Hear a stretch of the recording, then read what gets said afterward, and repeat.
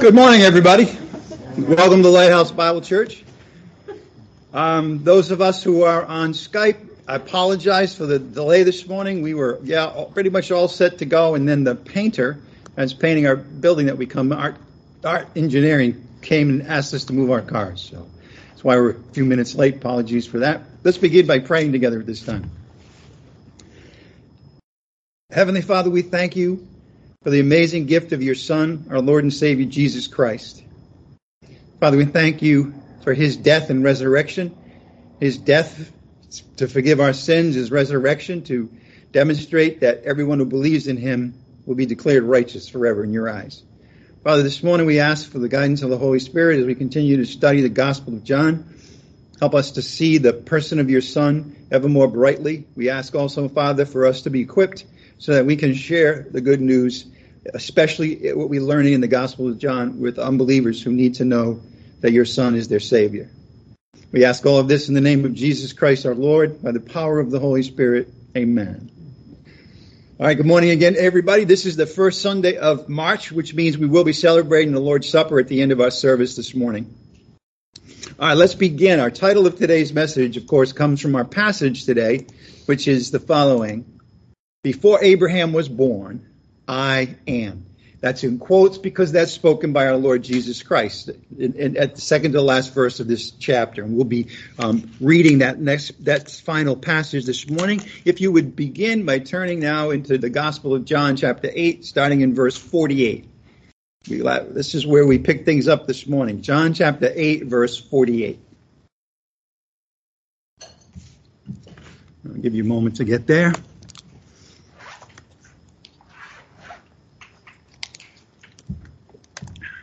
All right. The Jews answered and said to him, "Do we not say rightly that you are a Samaritan and have a demon?" And Jesus answered, "I do not have a demon, but I honor my Father, and you dishonor me. But I do not seek my glory. There is one who seeks and judges. Truly, truly, I say to you, if anyone keeps my word, he will never see death." The Jews said to him, "Now we know that you have a demon. Abraham died, and the prophets also. And you say, if anyone keeps my word, he will never taste of death. Surely you are not greater than our father Abraham, who died. The prophets died too. Whom do you make yourself out to be?" Jesus answered, "If I glorify myself, my glory is nothing. It is my Father who glorifies me, of whom you say, he is our God. And yet you have not come to know him. But I know him. And if I say that I do not know him, I will be a liar like you. But I do know him, and I keep his word. Your father Abraham rejoiced to see my day, and he saw it and was glad." So the Jews said to him, "You are not yet 50 years old, and have you seen Abraham?" Jesus said to them, "Truly, truly, I say to you, before Abraham was born, I am." Therefore they picked up stones to throw at him, but Jesus hid himself, and he went out of the temple. Now, to catch up to where we are this morning, when we ended off last week in verse 47, we had seen that Jesus spoke some very damning words to his Jewish opponents. Remember that they desired to commit the most heinous murder imaginable, the murder of their Messiah, the one by whom the Lord said he would fulfill his promises to Abraham. Therefore, they couldn't be the spiritual descendants of Abraham. Abraham believed the Lord. Abraham looked forward to the promises. Jesus Christ is the Messiah who will bring about the fulfillment of all the promises, not only to Abraham, but also to David and the new covenant that Jeremiah prophesied about. And yet they were going to kill him. I want you to make sure that you see things from Jesus' point of view. It's because sometimes I think we give too much credit to the viewpoint of the Jews, meaning that, well, they didn't really know who he was and they have to be excused. But here's the thing. Jesus Christ knows who he is. And we need to adopt his perspective on every one of these things and to understand that he is the Messiah, regardless of what the Jews thought. Remember, the Jews were not capable of understanding the truth about who Jesus is because they were unbelievers. Again, I want to remind everybody that the expression the Jews does not refer to the entire race of Hebrews. It refers specifically, John uses it to talk about the hostile leadership in Jerusalem, the high priests, the Pharisees, and then those who followed them and those who shared their hatred and the viewpoint. What? I'm just waiting for coffee. Okay. I thought you were waiting for me to take a breath. So again, they couldn't be the descendants of Abraham because Abraham believed God, believed the promises, and here they were trying to kill the one who would fulfill all the promises to Abraham.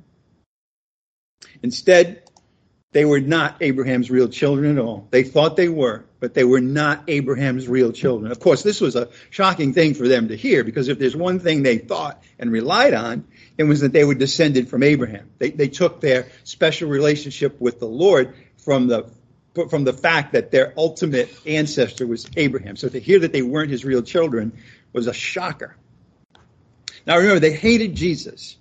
They wanted to kill him. Now think about it from God's point of view, because they followed up by saying, well, all right, Abraham's one thing, but our father is God. But they wanted to kill Jesus, the Son of God. If God were actually their father, they would love Jesus because the Father loves Jesus. They would, if they were the children of God, they would love Jesus and obey him. Because remember, Jesus is speaking the words of his Father. If they knew the Father, then they would understand the words that Jesus was speaking, and that he was speaking the truth, and he was the Messiah, was the Son of God. But they hated him. He proceeded from God. He told them this many times. God had sent Jesus to them. They had seen that before with the prophets. God sent the prophets to them. And here they are actually doing the same thing to Jesus that they did to the prophets. They rejected the prophets. They wanted to kill them. And in a couple of cases they did. And now they're doing the same thing over again. Only now the one who is speaking to them is not only the ambassador from the Father, but also the Son of the Father. Therefore, not only were they not Abraham's children, they weren't God's children either. And Jesus told them both of these things, remember, right to their face. He says, you're not Abraham's children, and you're not God's children either. Then he went on. He said, no, God is not your father. Your real spiritual father is the devil. You couldn't say a more shocking thing to a Jew than to say that to him. By the way, they're not going to accept it. Why? Because he's attacking the very foundations of their legacy as Jews, the very foundations of how they saw their relationship with God being, and they couldn't accept that. They were not going to accept that. What did they do? Well, they do the same thing a lot of human beings do. When they're accused of something, they know they're guilty. What do? They turn around and try to accuse you of the same thing that they're doing. And that's what they did. They accused Jesus of the very things that were in fact true about them. It was true that God was not their father. It was true that they were not the children of Abraham. It was true that actually their father was the devil. They refused to even consider those things that Jesus was saying. So instead, they decided to accuse him of the very things that were in fact true about them. Let's look again at John chapter 8, verse 48. John 8:48. The Jews answered and said to him, do we not say rightly that you are Samaritan and have a demon? Jesus answered, I do not have a demon, but I honor my Father, and you dishonor me. But I do not seek my glory. There is one who seeks and judges. Truly, truly, I say to you, if anyone keeps my word, he will never see death. If anyone keeps my word, he will never see death.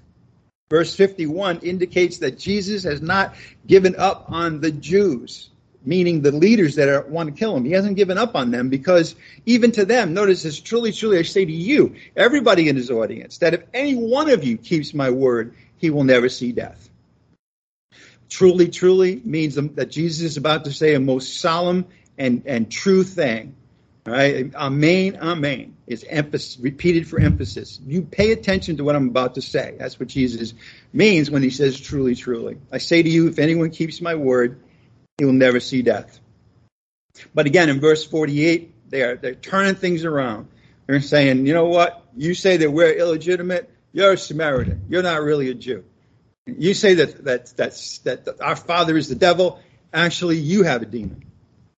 And of course, Jesus denies that. We know that's not true. And he points to his father and he says, I'm saying everything I'm saying because the Father has told me to say it. I'm not seeking my own glory. He says, the Father will seek the glory for me. The Father is the ultimate judge, and I put it all in his hands. Now, in the minds of the Jews that he was preaching to and accusing things of, no, they thought, you know what? No Jew would ever tell another Jew that he was not a child of Abraham. That just wouldn't happen.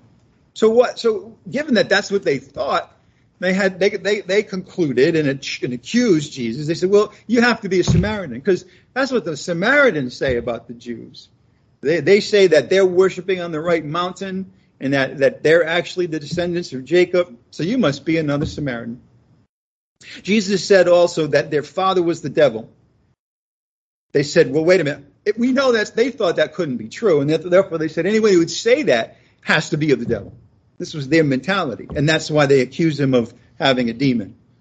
Now, the thing about it is when they heard these things and they made the accusations back to Jesus, it became very clear that they didn't even acknowledge or accept or want to receive or even consider the truth, which was that Jesus was their Messiah and the Son of God.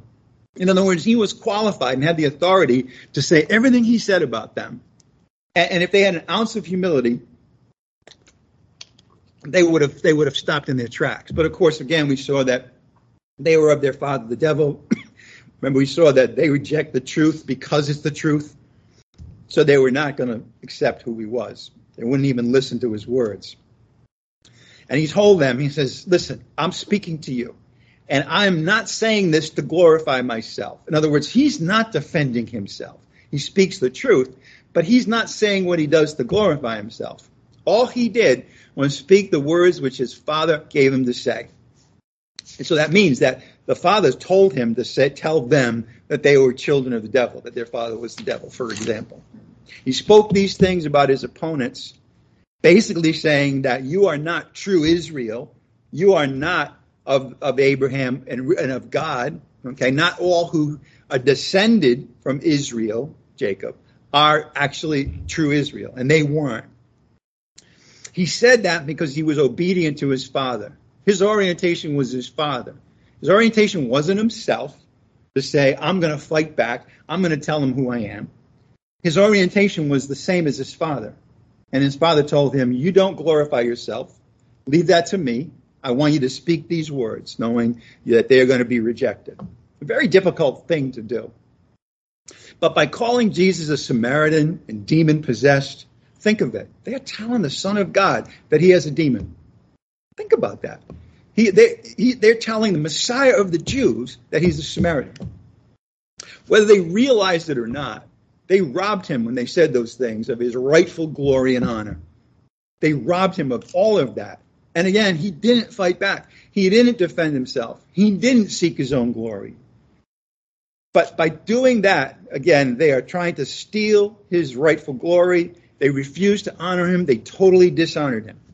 And by doing that, they were dishonoring the Father who sent him, the one they claimed to be their God. Please turn to John chapter 5, verse 21. John chapter 5, verse 21.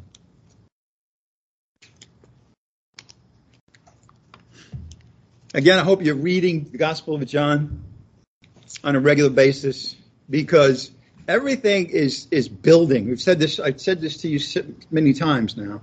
There are really three storylines, okay, in the Gospel of John. One is the answer to that question, who is Jesus? And we see the answer to that throughout. We see that having to be repeated throughout because of the unbelief of the Jews.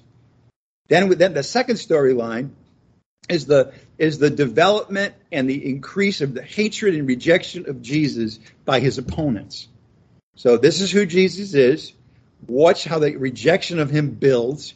And then the third storyline is, and here are the ones who believe in him, and notice the development of their faith. Those are the three storylines, the major ones. Who is Jesus? Which throughout, from the beginning to the end, we learn from the Gospel of John who he is, how he was rejected, and how the intensity of that rejection built and built and built, and at the same time, how his disciples and believers grew in their belief and grew in their understanding of who he is. John chapter 5, verse 21. This is the last time he'd been in Jerusalem. He says, "For just as the Father raises the dead and gives them life, even so the Son also gives life to whom he wishes." The Jews understood that the Father can raise the dead. But now Jesus is saying, and God's Son, who is also God, also gives life to whom he wishes. They wouldn't accept that because he was saying that he's God's Son. Verse 22, "For not even the Father judges anyone, but he has given all judgment to the Son, so that all will honor the Son, even as they honor the Father." And notice this, "He who does not honor the Son does not honor the Father who sent him." And then verse 24, "Truly, truly," again, amen, amen. He's saying, this is important, this is solemn, pay careful attention to what I'm going to say. "Truly, truly, I say to you, he who hears my word and believes him who sent me has eternal life and does not come into judgment, but is passed out of death into life." They avoid the judgment because they believe. Notice here it's believe him who sent me. You might say, I thought we were supposed to believe in Jesus. Yes, but remember, he wasn't seeking his own glory. And so it was everything that the Father said about him that they were to believe. But it was still belief in Christ. And they have eternal life. The moment that they believe in the Son, Jesus, as God's Son, they have eternal life. At that moment, they will never come into judgment. Why? Because they've passed out of death into life. By the way, that's the opposite of the natural process, isn't it? Don't human beings pass from life to physical death? He reversed that. He said, you pass from death into life. So it's clear that he's not talking about physical death and physical life, even in chapter 5. And he tells them, I'm talking about eternal life. They heard all of this. Again, they heard it and they rejected it again and again and again. And as that happened, Jesus would ramp up the intensity of what he was saying, the clarity and the power of how he was identifying himself. And the more he did that, the more harsh was their rejection and persecution of him.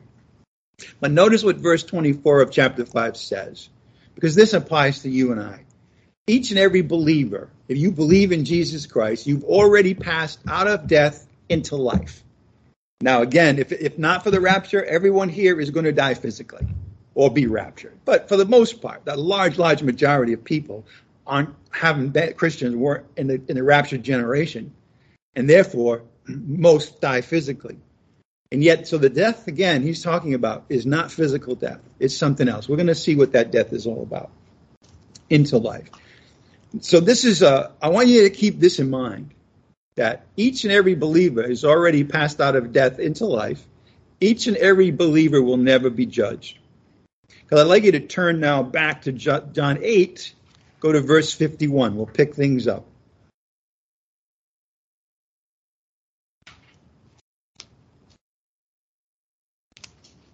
John 8:51. Truly, truly, I say to you, if anyone keeps my word, he will never see death.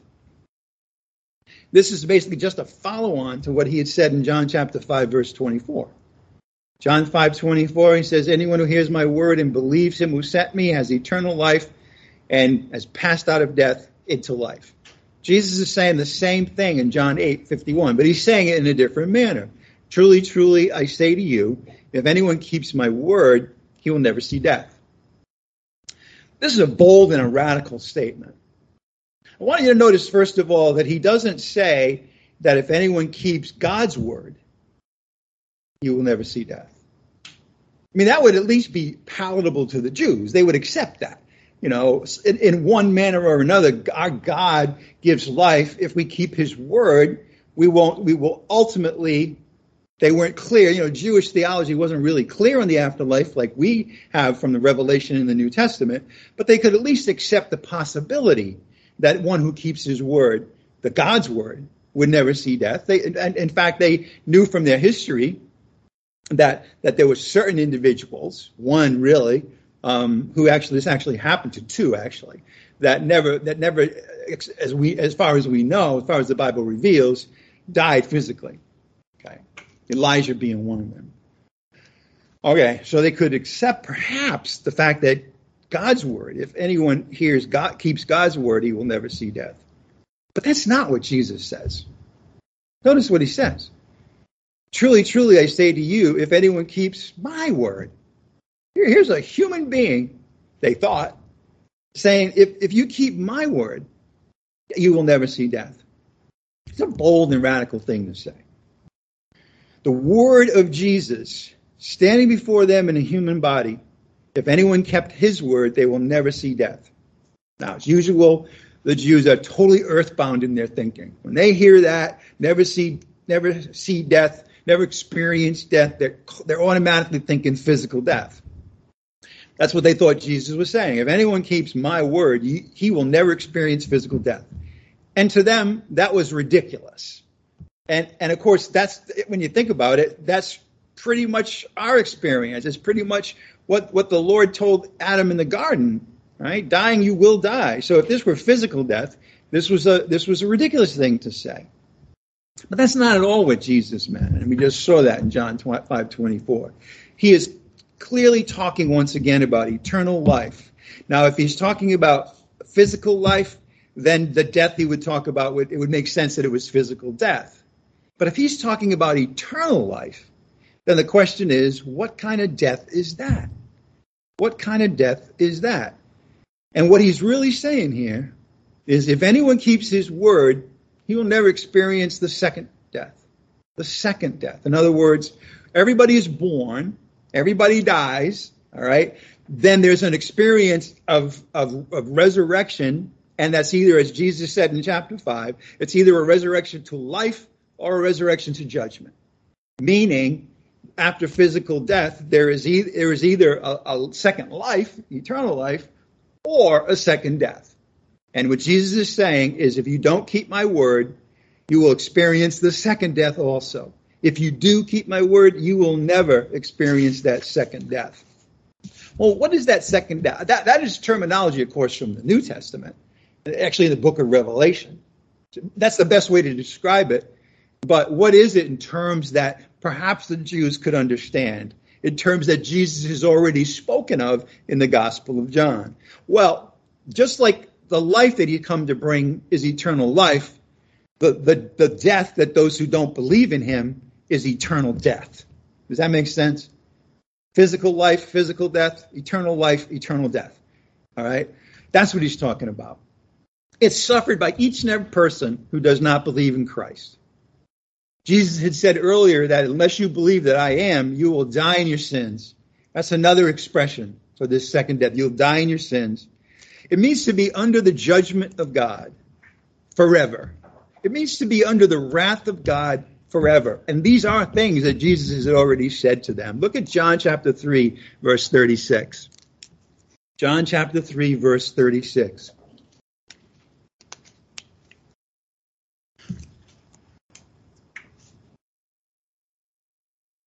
John 3:36.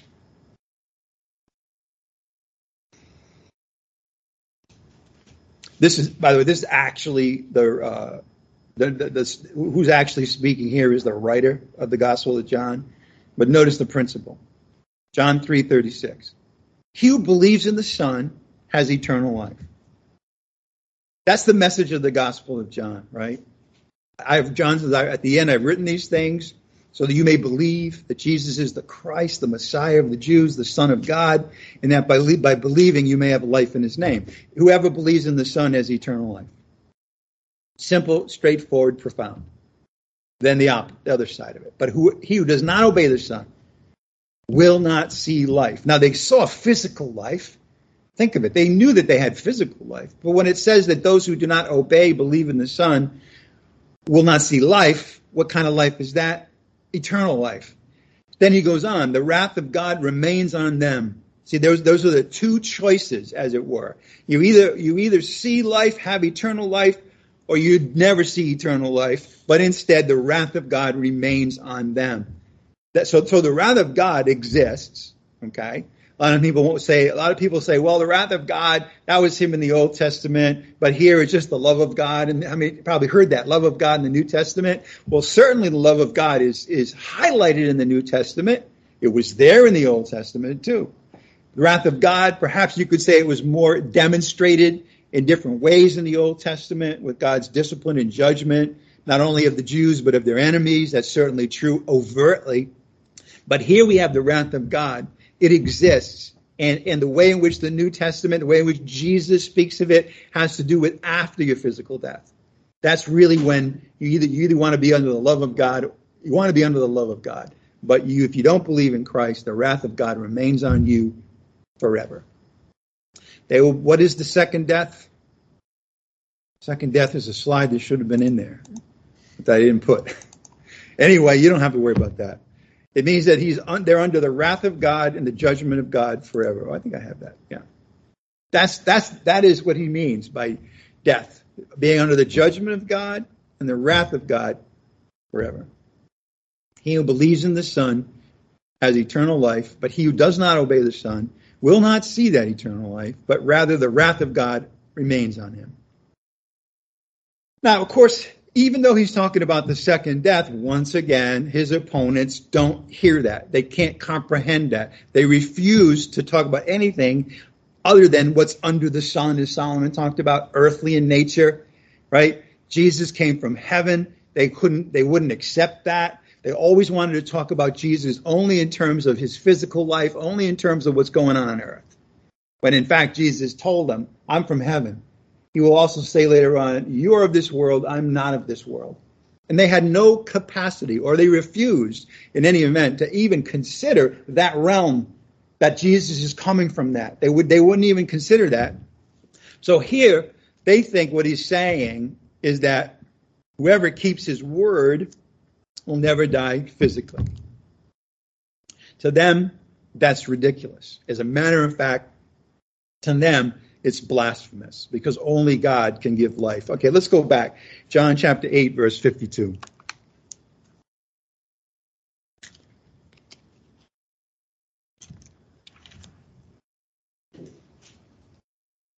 Jesus said to them, if anyone keeps my word, he will never see death. Verse 52, the Jews replied, said to him, now we know that you have a demon. Abraham died. The prophets also. And yet you say, if anyone keeps your word, my word, you say he will never taste of death. Surely you're not greater than our father Abraham, who died. Surely the prophets died also. Who do you make yourself out to be? You know, it's ironic because that question that they ask is really the main subject of the Gospel of John. Who is Jesus? But not who he makes himself out to be. Right? That says that you're claiming to be something that you're not. Right? You make yourself out to be, but you're not really. They have it exactly backwards. He's not making himself out to be anything. It's who he really is. Notice in verse 52 that they bring Abraham back. They bring him back into the picture once again. They had said that Abraham was their father. Now they're bringing Abraham back once again. As a matter of fact, Abraham, that name Abraham, occurs 10 times in chapter 8 of the Gospel of John. And nowhere else in the Gospel of John. So Abraham is a presence in chapter 8. They bring him back into the picture, and what they're saying is, Abraham obeyed the word of God. Abraham kept the word of God, and he died. The prophets declared the word of God, and they died too. They're saying, how could you say that? If anyone here keeps your word, they will never see death. When Abraham kept the word of God and died, when the prophets declared the word of God, and they died too.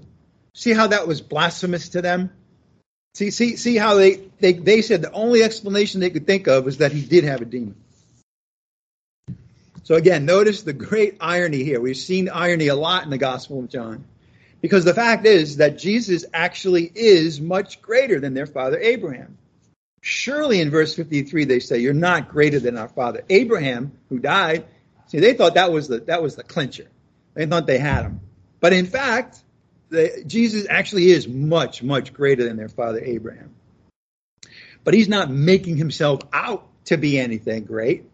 He actually is the Son of God.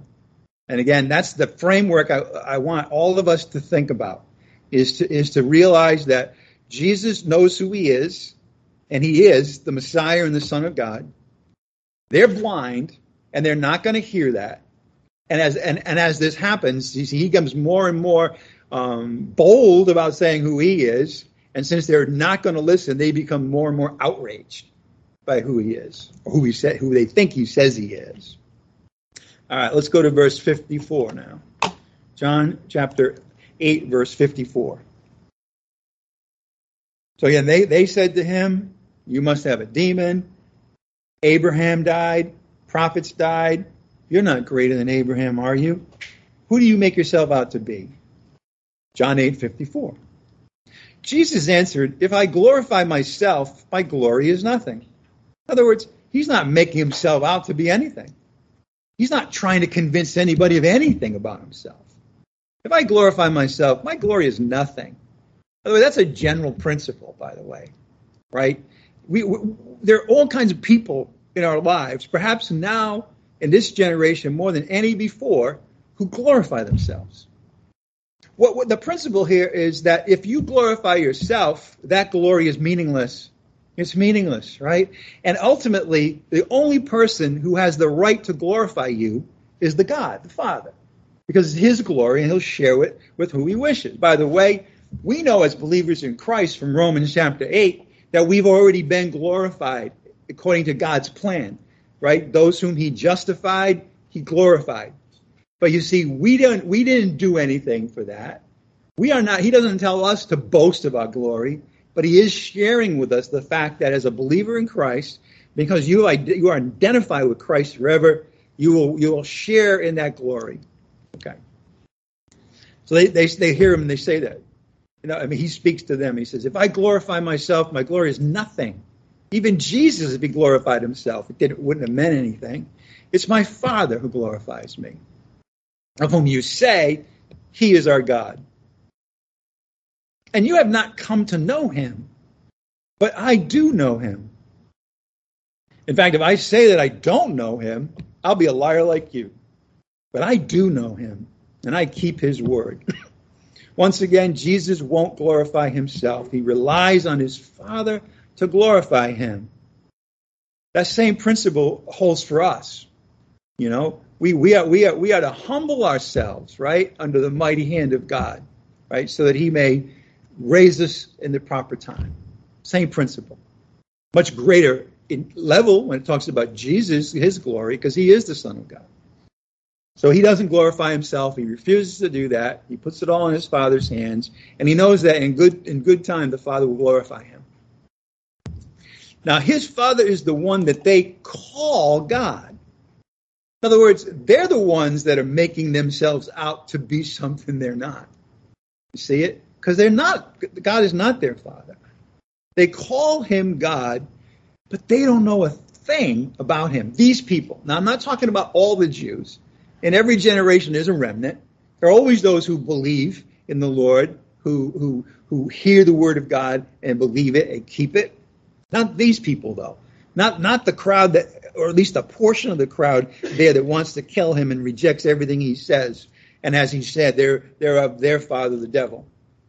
Those people don't know a thing about him. Why? Because their father is the devil, and there's no truth in the devil, and therefore there's no real truth from God in them. They don't know a thing about God. And of course, that's demonstrated amply by how they treat Jesus. If they don't honor the Son, then they're not honoring the Father. They don't know the first thing about who God is. Jesus, on the other hand, knows everything about his Father. And as the dutiful son, he obeys his Father in every particular. The opposite of what they did. They disobeyed God in every particular. Jesus obeys God in every particular. By the way, that's part of knowing God. It's part of knowing God, knowing the heart of God, the will of God. Don't boast in your might or your riches, but boast in this, that you understand God, right? That you know God and obey him. Okay. Let's continue. John 8:56 and 57. Your father Abraham.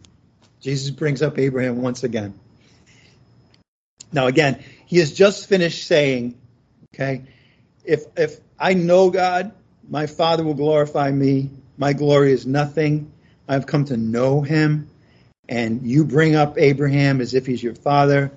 But let me tell you something about Abraham. Let me tell you the truth about Abraham and me. John 8:56. Your father Abraham rejoiced to see my day. And he saw it. Was glad. Your father Abraham lived 2,000 years before Jesus. And yet Jesus is saying that their father Abraham rejoiced to see, anticipated the day of Jesus, but anticipated when Jesus would come. And he actually saw it. So not only did he look forward to, but he saw it in some manner. We're going to spend a little time because this is a pretty intense, bold statement. Here we have, again, especially for those Jews who saw everything as being earthly. They saw that Abraham, lived and died. That was 2,000 years ago. Here's Jesus, and he is saying if anyone keeps his word, that they will never see death. But Abraham died. And then Jesus says, your father Abraham, who died 2,000 years ago, rejoiced to see my day. Notice here again, he personalizes it. Right? He doesn't say the day of the Messiah. He doesn't say the day when the Lord would fulfill his promises. He says, my day. And in so doing, he's identifying himself with the one through whom God would fulfill his promises. My day. And he saw it and was glad. The Jews are apoplectic at that point in time. And it gets worse and worse for them. Jesus is not backing down. He's telling them who he is. He's telling them more and more facts about now he's talking about who he is in relation to Abraham. And he's saying the most outrageous thing of all, that Abraham saw my day even though he died 2,000 years ago. And then they said to him, you're not yet 50 years old. And have you seen Abraham? Again, they're looking about it. They're time-bound. They're earth-bound. They're saying, now, when they say he's not yet 50 years old, it doesn't mean he's 49, by the way. That was just a convenient number, all right? He was actually, at this time, probably 32. All right, we won't get into that, but it was just a round number. And they used it because, in comparison to 2,000 years, even 50 years is nothing. They're saying, you've only been on the planet, less than 50 years, and yet you've seen Abraham? Again, that's ridiculous. And then he says that, and he's bringing it back to Abraham, and this incredible statement would definitely send these Jews into orbit. Abraham rejoiced to see my day, and he saw it and was glad. Abraham, their father, supposedly, rejoiced, and he anticipated the day of Jesus. And then he actually saw it. This brings up a pretty interesting question. The question is, what day was that? What day that did Abraham anticipate and then see and rejoice and be glad about?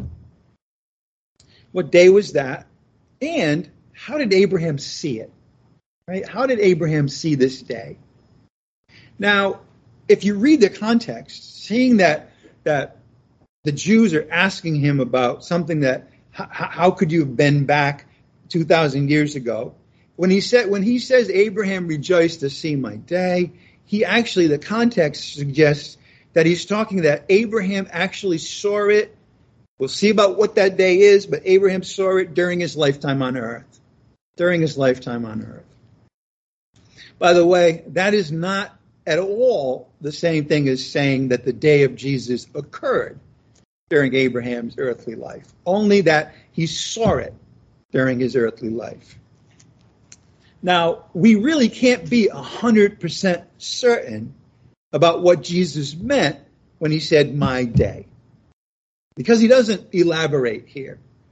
So since we don't see it spoken of directly, we need to gather some facts that from other places in the Bible and put them together and make a reasonable judgment of what that day is or was. And that's what we're going to do. First of all, I'd like you to turn to Genesis chapter 15, all the way back in the book of Genesis. Why? Because Genesis records Abraham's earthly life. And so if we're going to notice anything, we should begin with the portion of the Bible that actually narrates the life of Abraham. Okay, so we'll take a look at that. We're going to Genesis 15, verses 12 to 14 for a purpose. Genesis 15, 12 to 14. Okay. The principle here is that God did give Abraham glimpses of events that would happen after his lifetime. So he did see, in that respect, into the future, because God showed him the future. Now, what he showed him here is not the day of Jesus, but this is just to establish the fact that during Abraham's lifetime on earth, God revealed to him events that would happen after his lifetime. Since he did it here, it's certainly true that he could do it about other things as well, including this day that Jesus refers to. Okay, so let's read Genesis chapter 15, verse 12. Okay, the setting for this is when God makes his covenant with Abraham. It's an unconditional covenant. As a matter of fact, when the Lord ratifies the covenant, actually Abraham is asleep. So this is not a covenant two-way.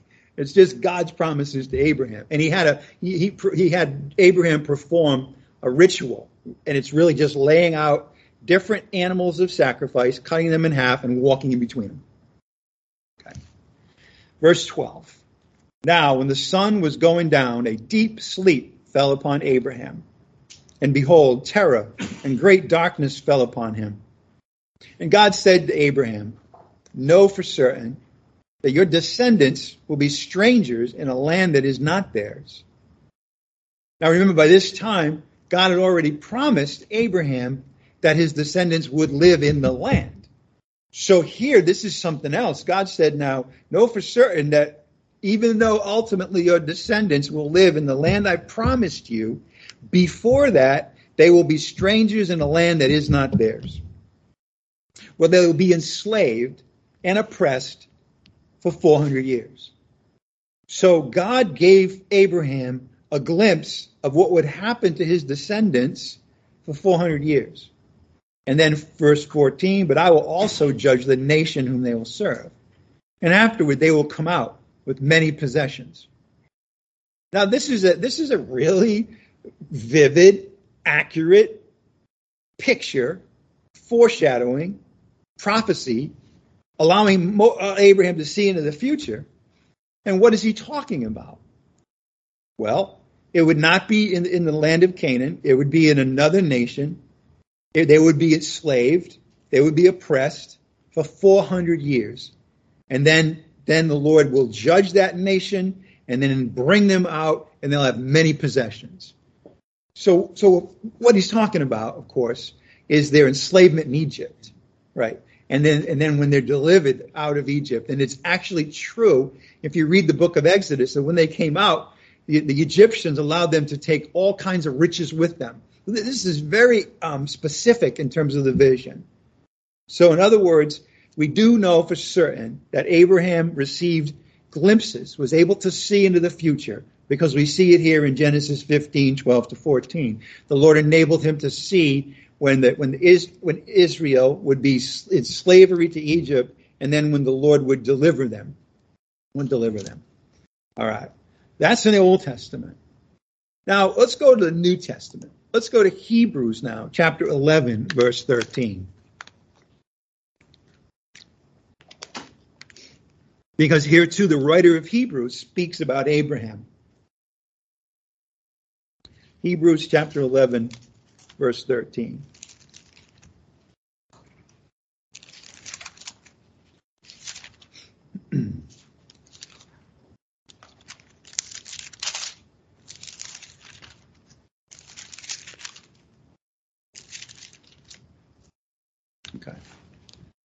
All right, so I'm going to actually give some context. We're actually going to read some verses before verse 13, quite a few actually, just to give the background. Verse 8, okay, Hebrews 11:8. By faith, Abraham. So you can see now the writer of Hebrews is talking about Abraham and his faith. By faith, Abraham, when he was called, okay, he was called in his father's name, in his father's land. He was called. He obeyed by going out to a place which he was to receive for inheritance. That's the promised land, Canaan. And he went out, not knowing where he was going. And by faith, he, Abraham, lived as an alien in the land of promise, as in a foreign land, dwelling in tents, with his son Isaac and his grandson Jacob, fellow heirs of the same promise. For he, Abraham, was looking for the city which has foundations, whose architect and builder is God. By faith, even Sarah, his wife, received ability to conceive, even beyond the proper time of life, since she considered him faithful who had promised. Therefore, there was born, even of one man, and him as good as dead as at that, as many descendants as the stars of heaven in number, and innumerable as the sand which is by the seashore. All these, that's, by the way, Abraham, Sarah, and others that the writer of Hebrews had mentioned earlier in chapter 11, like Abel and Enoch, for example, and Noah. He said, all these died in faith. What does that mean? It means that they had an assurance of what's going to happen in the future, and they believed in the promises of God. They didn't see it, right? That which is seen is not of faith. All these died in faith without receiving the promises. Okay? They didn't actually receive Abraham didn't actually receive the promised land. Okay, but having seen them, here's the key: he didn't receive the promises, but he saw them and welcomed them. Remember, we just saw in John chapter 8 that Jesus said that Abraham rejoiced to see his day, and he saw it and was glad. So he didn't receive the promises here. Receive, right? He saw them. He even welcomed them at a distance. That's that rejoicing. And having confessed that they were strangers and exiles on the earth. But those who say such things make it clear they are seeking a country of their own. We're going to go back and recount the promises. Okay, the things that Abraham died in faith without receiving, but saw them and welcomed them from a distance. Those who say such things in verse 14 make it clear they are seeking a country of their own. And indeed, they had been thinking of the country if they had been thinking of the country from which they had went out, they would have had opportunity to return there. But as it is, they desire a better country. That is, a heavenly one. Therefore, God is not ashamed to be called their God, for he has prepared a city for them. By faith, Abraham, when he was tested, offered up Isaac, and he who had received the promises was offering up his only begotten son. It was to he, Isaac, whom it was said, in Isaac your descendants shall be called. And he considered that God is able to raise people even from the dead, which he also received him back as a type. So I wanted you to see, because we've got a little time at the end, I wanted you to see that here the writer of Hebrews is accounting the different promises and things that Abraham saw that we could take and say, well, we know he saw these things, so let's see if there's a reasonable explanation that connects these things that Abraham did see as promises and Jesus talking about his day. Okay, so we can't be certain, but we can gather these facts. So now here we see that in verse 13 that Abraham didn't receive the promises, but he saw them. He saw them and he welcomed them at a distance. Well, what promises were they? I'm going to recount them. We just read it. Okay, a city, descendants as the stars of heaven in number, a heavenly country and city, and looking at Isaac. Now remember, he said, Isaac, Abraham obeyed God, and he brought his son up to Mount Moriah, and he laid the wood for the sacrifice, built the altar, and then placed his son and was about to kill him in preparation for Isaac to be the sacrifice. But of course, the Lord intervened at that point in time and said, stop, I know now that you fear me. And then he took a ram and said, you substitute this ram for your son. So because the book of Hebrews says that Abraham looked at that situation and he was confident in putting his son even on that altar to be sacrificed, because he knew that God had promised that through Isaac, his descendants, those promises would come.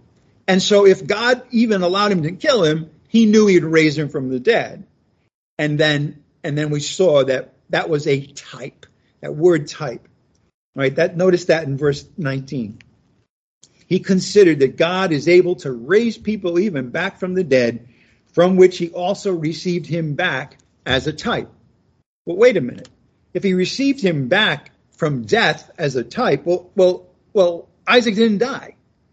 See, that word type means that Isaac is illustrating something that would happen later, that would be the actual fulfillment. What am I saying? I'm saying that from that, we know that Abraham also saw the fulfillment of his promise, because there would be a descendant who would die as a burnt offering and be raised from the dead. So let me say again. He saw promises from a distance, a city, a nation. He saw descendants as numbered as the stars of heaven and the sands of the seashore. And he saw a descendant that would die as a burnt offering and be raised from the dead. Question. What do they all have in common? What does the city that Abraham saw from a distance, all the descendants, the heavenly country, and a descendant in particular who would die as a burnt offering and be raised from the dead? I'll tell you what they all have in common. The Messiah would fulfill every one of those. The Messiah would fulfill every one of those. The city would be Jerusalem. The descendants, of course, would be the remnant of Israel that would come into the kingdom. The descendant, of course, is Jesus himself. Now, of course, the opponents of Jesus were incapable of understanding any of this. They, for one thing, we know that they were not experts in the scriptures, even though they claimed to, because they didn't understand the meaning behind them. So what they thought, again, was that Jesus was saying he was alive when Abraham walked the earth. And so they said, you are many years short of even 50 years old. And you say you've seen Abraham. Abraham lived 2,000 years ago. You're out of your mind. Okay, let's go back and finish up in John chapter 8, verse 58 and 59.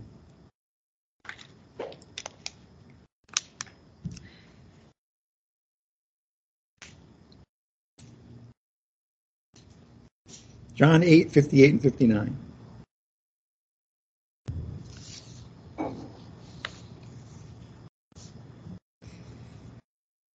Jesus said to them, and here again he uses that expression, truly, truly. Okay, this is solemn truth. Pay careful attention to what I'm about to say. Truly, truly, I say to you, before Abraham was born, I am. Before Abraham was born, I am. They were saying, come on, you couldn't have been there when Abraham was alive. It was 2,000 years ago, right? Now that was outrageous enough, right? That's impossible. You were born 35 years ago. How could you have been back there 2,000 years ago? Well, Jesus takes it a step further. He says, not only was I there when Abraham, but even before Abraham was born, I am. Okay? I am. Before Abraham was even born. Verse 59. They heard that, and that was the last straw, because they knew what he was saying. Therefore, they picked up stones to throw at him, but Jesus hid himself and went out of the temple. Many passages in the Bible state that Jesus Christ is God. Many do. As a matter of fact, I did a quick read through the Gospel of John yesterday, and I identified 24 of them just in the Gospel of John. So it's overwhelming, the truth that the Bible indicates that Jesus Christ is God. Book of Hebrews, book of Colossians, many places. But I got to tell you something. Few are as potent and succinct as verse 58. And notice that this comes from the mouth of Jesus himself. Some people would claim Jesus never said he was God. I retort, of course he did. You just don't understand anything about the Bible because you don't understand the significance of that expression, I am. Before Abraham was born, I am. The God, what is he saying? He's saying, I'm now talking about the God of Abraham, Isaac, and Jacob. When he says I am, he said they knew, right, that he was talking about the God of Abraham, Isaac, and Jacob. I'd just like you to turn to Exodus chapter 3 as we wrap up this morning so you can see the reference. Is Exodus chapter 3, verse 14. Before Abraham was born, I am. Exodus 3:14.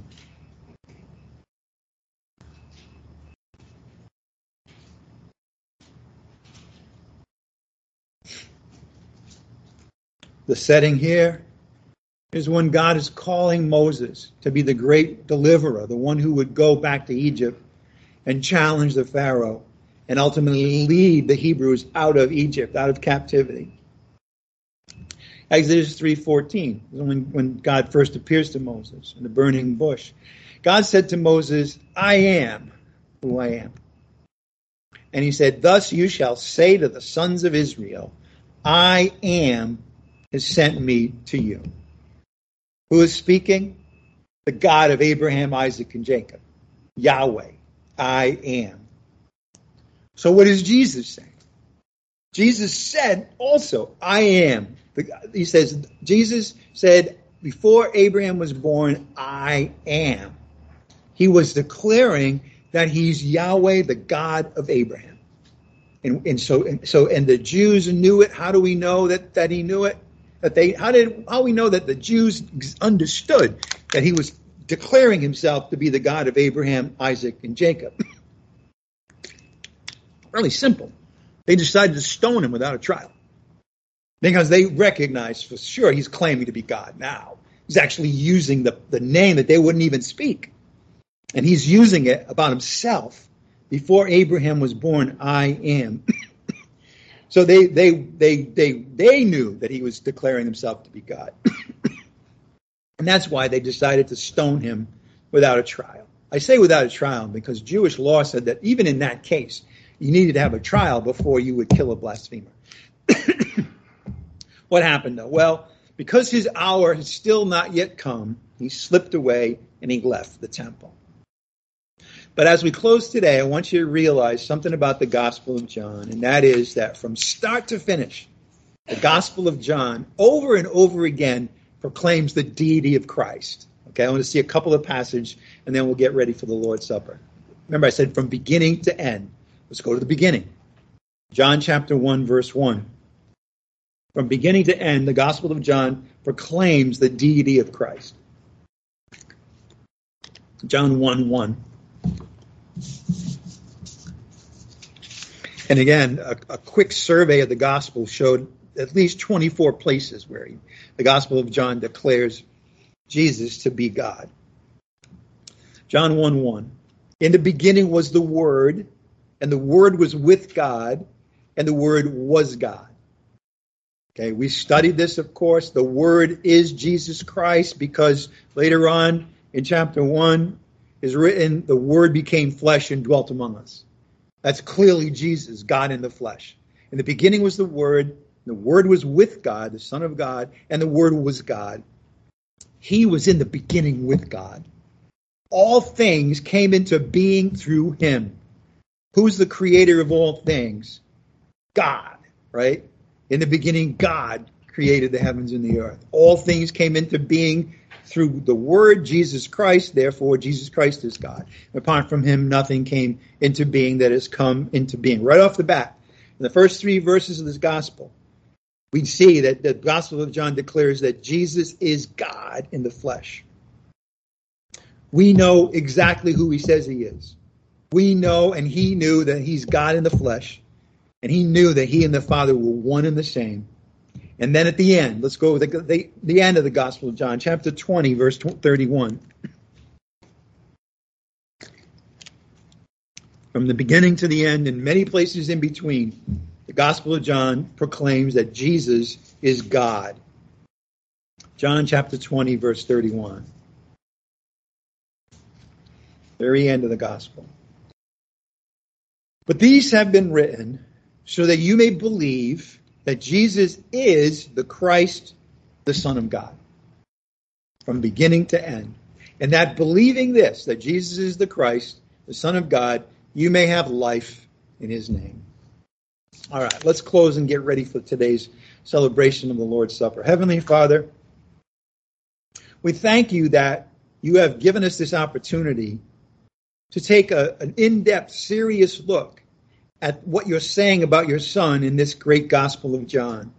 We thank you, Father, that we need repetition, and therefore we are grateful for that in the Gospel of John, that over and over again you tell us who your Son is, and that you add details about it as we go along. You put it in different perspectives, like today where we saw that Jesus is the God of Abraham, Isaac, and Jacob, the great I am.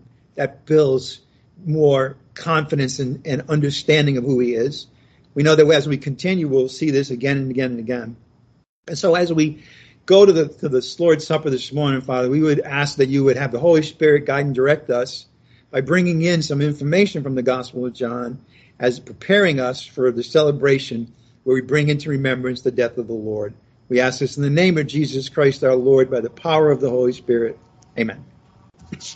All right, at this time, let's prepare to celebrate the Lord's Supper. I hear choirs of heavenly angels singing outside, otherwise known as the painter.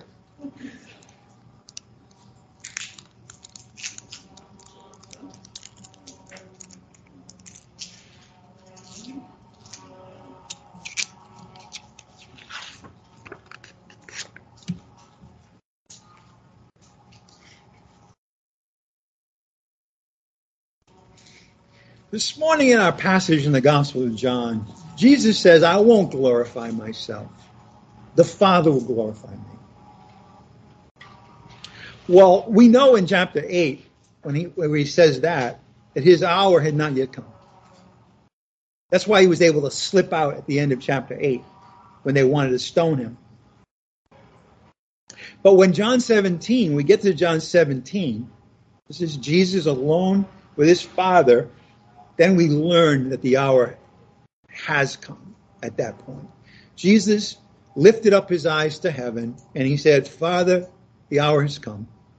Glorify your Son, that your Son may glorify you. Even as you have given him authority over all flesh, that to all whom you have given him, he may give eternal life. This is eternal life, that they may know you, the only true God, and Jesus Christ whom you have sent. I glorified you on the earth, having accomplished the work which you have given me to do. Now, Father, glorify me together with yourself with the glory which I had with you before the world was. In verse 1 of chapter 15 that I just read, the hour has now come. It hadn't come in chapter 8. He talked about the fact that the Father would glorify him. But the time for that hadn't come. The hour hadn't come. But now, the night before he's going to go to the cross, he communes with the Father, understanding that now the hour has come. That hour. Well, all he says about the hour is that the Father will glorify him. And in so doing, Jesus will glorify the Father. Well, the hour that had come by chapter 17 is the hour when Jesus would go to the cross. That's what he's talking about. And that's so remarkable when you think about it. Because we hear about the glory of God glorifying his Son and the Son turning around and glorifying the Father. And perhaps we have a mental picture of that.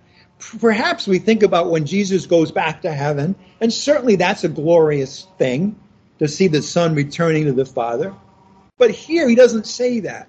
Here he says that in his dying on the cross, he glorifies the Father, and the Father glorifies him. It's a remarkable thing. It points out the centrality of the cross of Jesus Christ to the whole plan and even the relationship between God and his Son. Because that would be the moment in which both the Son and the Father would share maximum glory when he went to the cross. After that, he would raise him from the dead, and that would be a demonstration of the glory of God. And then the Son would ascend into heaven and return to his Father. But it's all centered on the death of the Lord. And that's what we do in the Lord's Supper. We proclaim his death, which was a moment of absolute glorification of him and his Father. And we proclaim it regularly until Jesus comes again. We proclaim the fact, the truth, that when he died on the cross, he died for all the sins of the world. He offered himself as a ransom for all people. And therefore, what John said about him is absolutely true. He's the Lamb of God who takes away the sin of the world. God finding a way to take his enemies, the human race, and reconcile them to himself, even though in his justice he could have nothing to do with those who were dead in their sins. He found a way through his Son and the Son's suffering to marry both his love and his justice. And that they also came together in that moment of maximum glorification. The essence of God was able to operate completely with the human race, both his justice and his love. And so Paul writes to the church in 1 Corinthians 11, I received from the Lord that which I also delivered to you, that the Lord Jesus, in the night in which he was betrayed, took bread.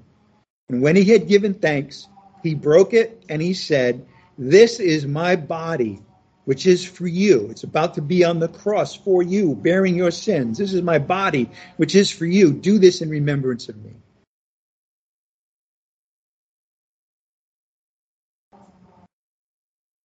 In the same way, he took the cup also after supper, saying, this cup is the new covenant in my blood.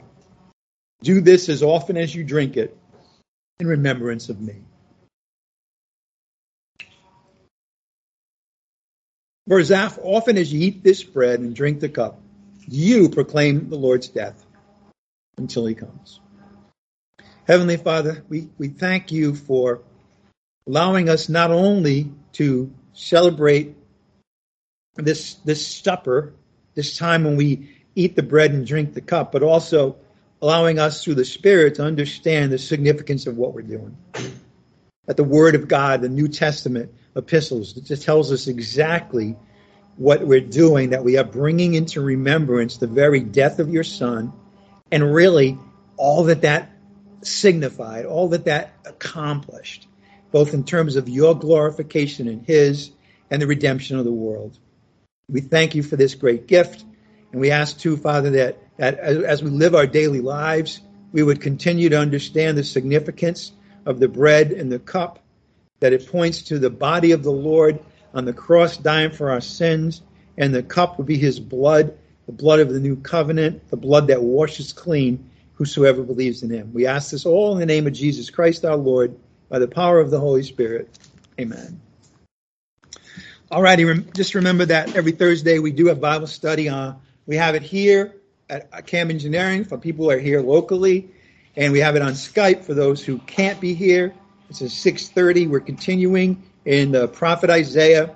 Right now, we're looking at the subject of idolatry, and we're bringing it forward from what Isaiah faced with the Jewish people of his day to what we face today as the situation in our world and all the temptations and idolatry that is around us. So we're going to apply it, and we're going to talk about how we interact with people and unbelievers and have to deal with that.